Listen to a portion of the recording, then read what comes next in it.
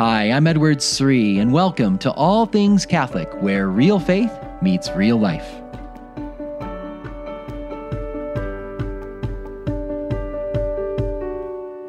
Do you ever get a little frustrated with the disciples? You read these gospel stories and they just don't get it. They keep making these big mistakes. They often misunderstand Jesus. They take him too literally at some points. At other points, they just don't follow his clear instructions. They're proud. They're wondering who's the greatest. They doubt Jesus. And then at the supreme moment on Holy Thursday night, when Jesus needs them the most, they abandon him. But now it's Easter time. Jesus is risen from the dead. And we have the Easter account. So now we think finally they're going to get their act together. Finally, they're going to get it right. Now that Jesus is risen from the dead, this is going to be their shining moment. But one thing that struck me this year as I've been reading the Easter accounts, the resurrection accounts in the Gospels, is the disciples just continued to fumble the ball. They just continued to make a lot of really big mistakes. And that even though Jesus has died and risen, and there's still a work in progress. We see them, they're cowardly hiding behind the closed doors. They doubt the women's story. Those disciples on the road to Emmaus, they get this long, several-mile walk with Jesus and they don't recognize him. And Mary Magdalene gets berated for clinging to Jesus. And even after Jesus appears to the others, Thomas, the other one who wasn't there, he doubts everybody. And so it's just like one tragic failure after another. But I have to tell you, as much as I'm surprised by the disciples' lack of faith after the resurrection, I'm even more surprised by Jesus' mercy, his great patience with them, his tenderness with them, his willingness to work with them where they're at still, and to love them. And I think as we approach this Divine Mercy Sunday that comes here at the climax of Easter week, it's important for us to see the stories of the disciples and their lack of faith, not as like a window, like we're just, reading the gospel accounts and we're looking into the life of Peter and John and Thomas. And I think we want to hold up those gospel accounts and look at them like a mirror. They're reminding us of our own lack of faith.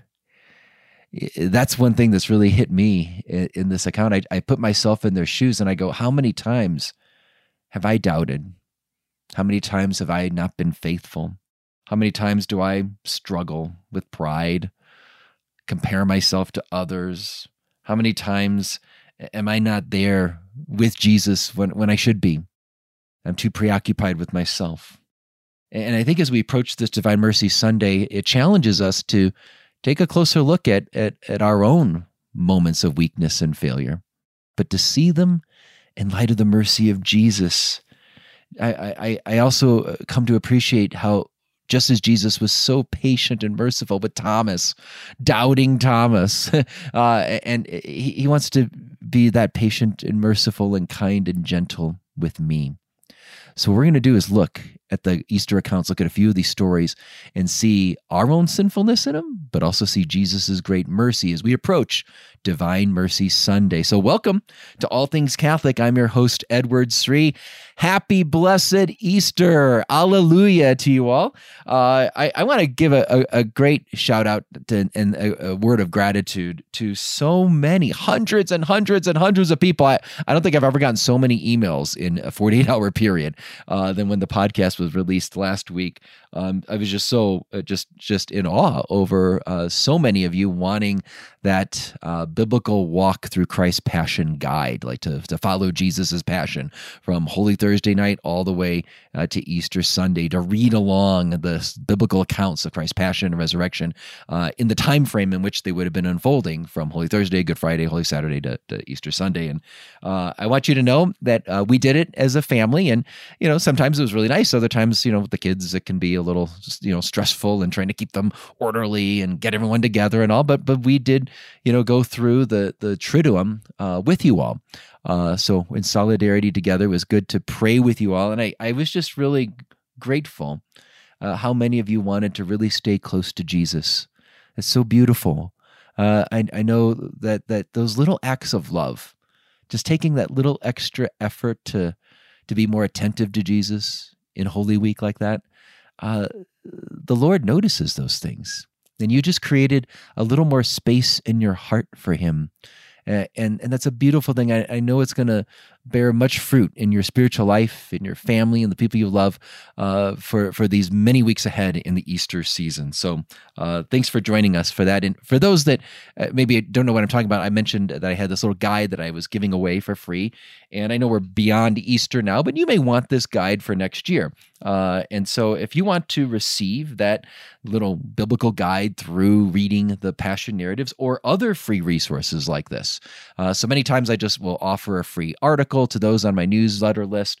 I'll offer a free link to a talk that I've given, or maybe a short excerpt from one of my new books. And these are just things I just give away for free. And if they bless you, you feel free to share them with friends and family, people at your parish. And you can sign up for my email list and you'll just get these automatically. You just go to edwardsri.com. That's my website, edwardsri.com.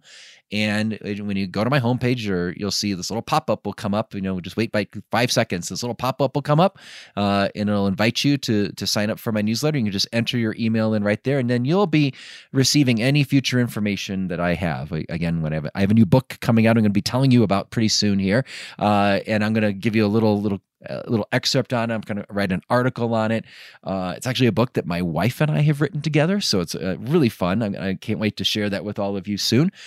But yeah, I give those away, free talks, information about my pilgrimages, just things that could just bless you in your own spiritual life. And if you want to be a part of that and receive those, you can go to my website to sign up for my newsletter. Just go to edwardsri.com. That's edwardsri.com, and you can sign up in the little pop-up that'll come right there on the homepage. But let's talk about these disciples, these followers of Jesus. They're supposed to be the great models, and indeed, they really are. But when they struggle and they fall like this, I'm not focusing on them to focus on their weakness. I'm not trying to point out their faults, because I have just the same faults and many worse ones, I know. But it encourages me to know that these were the first disciples. They're the models that are held up in Scripture, but they were definitely works in progress, and I know I'm a work in progress. And I think that's part of the message of Divine Mercy Sunday, is how patient, how gentle Jesus is with us, how kind he is, that he sees our many, many faults, our many foibles, our many failings, and he remains steadfast. He loves us. And he encourages us. Now, he keeps calling us to improve, calling us to get better, but he's so merciful. And that's what you see with these great characters. I want to take a look at Mary Magdalene, for example. I love this story. But do you ever wonder why Jesus says to her, "Stop touching me, don't touch me"? What is that all about? Let me back up. Let me give you the context here. So John's gospel tells us, it's interesting, 3 times in this scene that Mary is crying. So the text tells us in John chapter 20 that Mary is crying, and then she sees the angels, and the angel says, "Why are you weeping? Why are you crying?"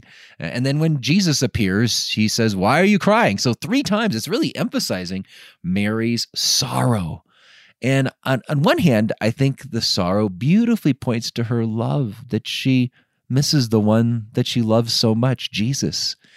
And so she has these tears pouring out, and she's longing to find the body so she can complete the burial process that they started on Good Friday, to give Jesus a proper burial. And so it's very beautiful, her tears of love.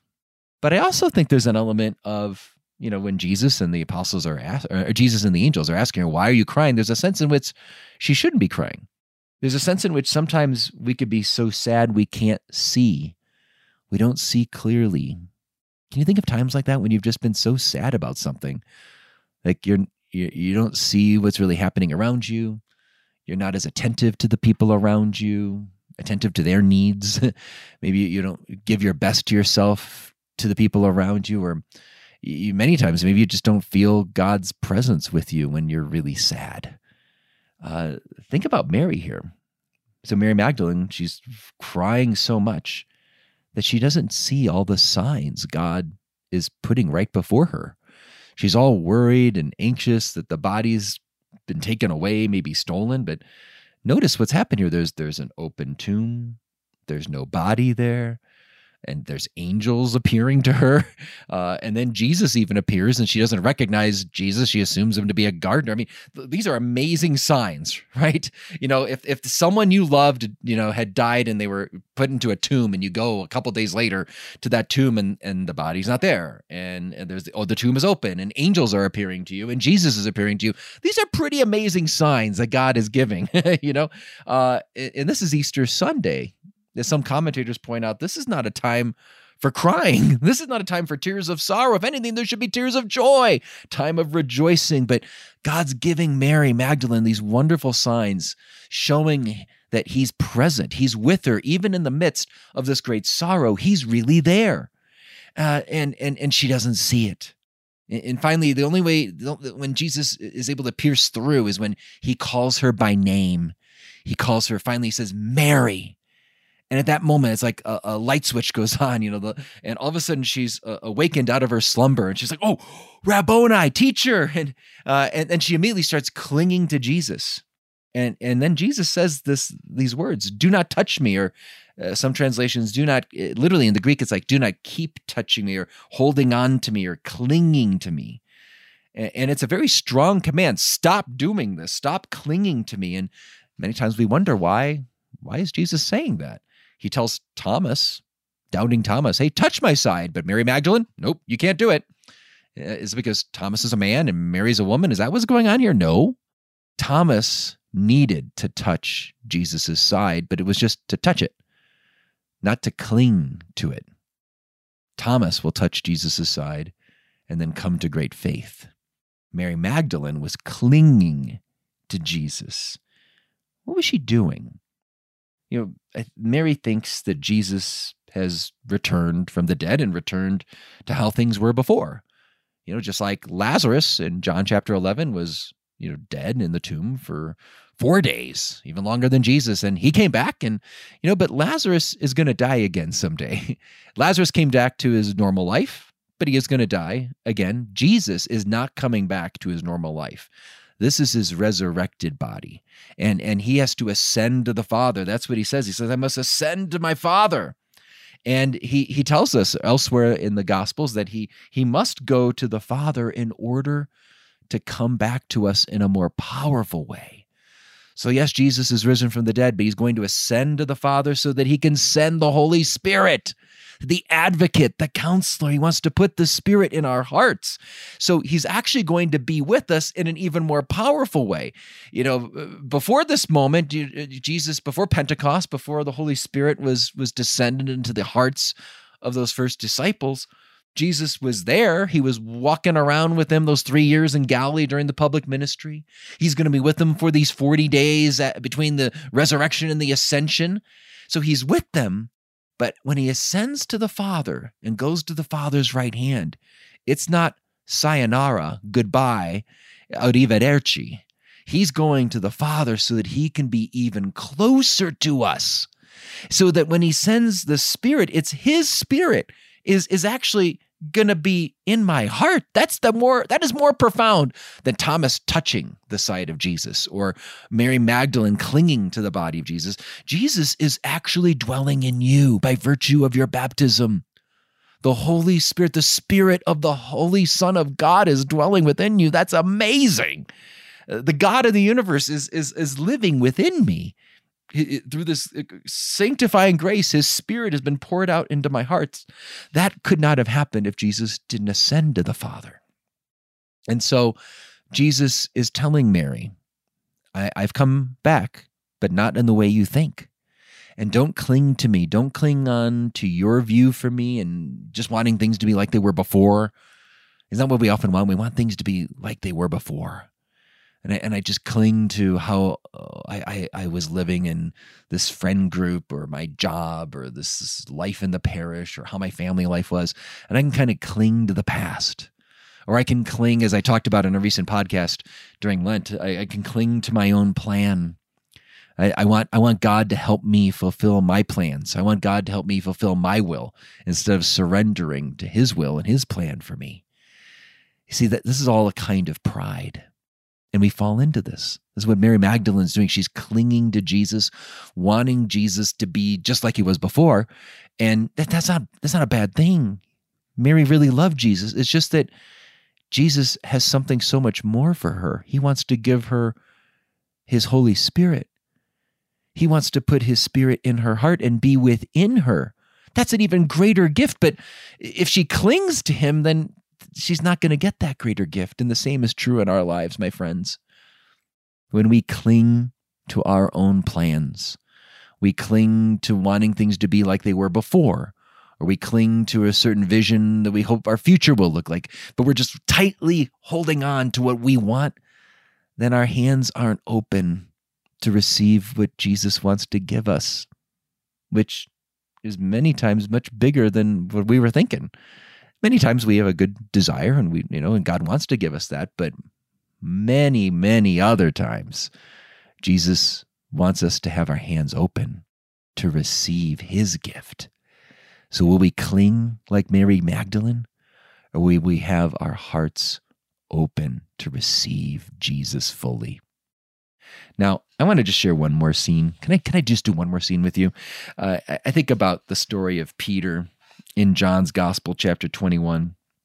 I think Peter probably, in this scene, felt a little uncomfortable. I mean, just picture him. I mean, he denied Jesus 3 times. I mean, all the apostles except John, the beloved one, all the apostles, the other ones, they all abandoned Jesus, so they're all kind of equally guilty, but Peter stands out for his guilt a little more, because he, first of all, he's the head, right? He was the rock. He had the keys of the kingdom. He's supposed to be the head of the 12, and he denies Jesus 3 times. I mean, others abandoned Jesus that night, but Peter outright denied Jesus. That's a pretty serious offense.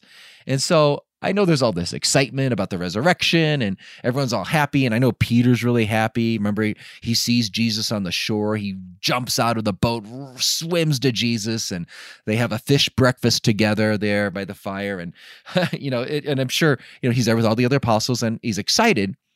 But there's a part of him, I'm sure, if it were me, would feel a little uncomfortable, a little ashamed about what he had done, and kind of wondering, what's going to happen to my relationship with Jesus? Are we still friends?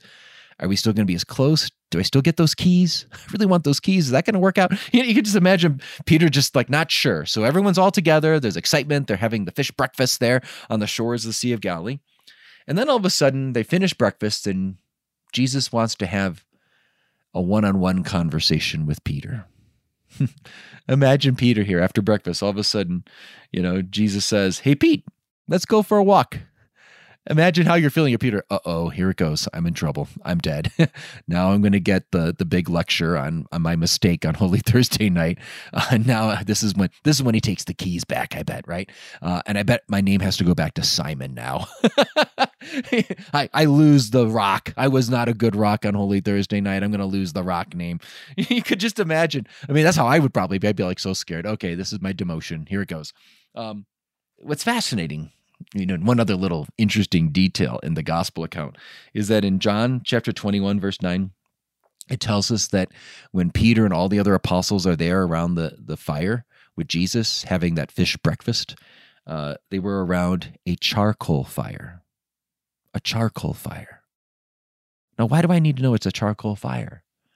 Because the last time Peter was around a charcoal fire, do you remember when it was? Holy Thursday night. When he denied Jesus standing around a charcoal fire. And here he is again around a charcoal fire. And then Jesus says, "Let's talk." And you know the story. Jesus, who's kind and merciful, so gentle, so loving, so quick to forgive. He doesn't berate Peter. He doesn't bring out a job performance review scorecard and show, hey, look at your 3 big mistakes on Holy Thursday night. Yeah, you completely dropped the ball there. You're supposed to be the rock. Turn in the keys. You lose this position. That's not what he does. He asks Peter 3 times, "Do you love me?" He's giving Peter the chance to make up for the 3 times he denied him on Holy Thursday night. He gives Peter a second chance. And Peter beautifully 3 times reaffirms his love. 3 times, "I love you, I love you, I love you, I love you."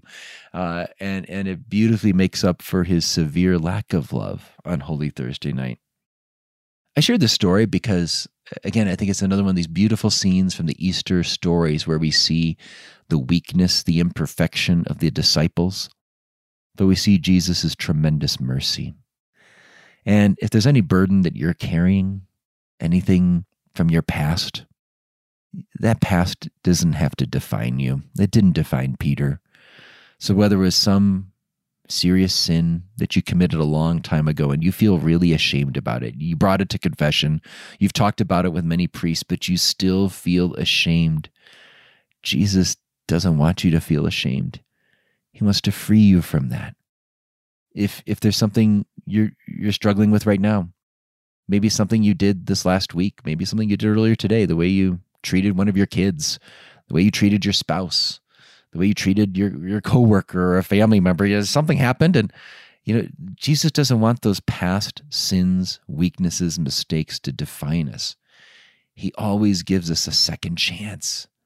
So whatever you did around the charcoal fire, whatever your charcoal fire might be, just know Jesus, especially in this Easter season, he wants you to move on. He wants you to not be drowning in that shame. He doesn't want you to be enslaved in those guilty feelings. If you've brought it to confession, if you've been sincerely sorry, he really, really wants you to move on. He doesn't want you to do a dissertation on your sins and keep remembering them and analyzing them and regretting them over and over again. St. Bernard of Clairvaux beautifully says that the sins we commit in time, it's as if in heaven they never happened.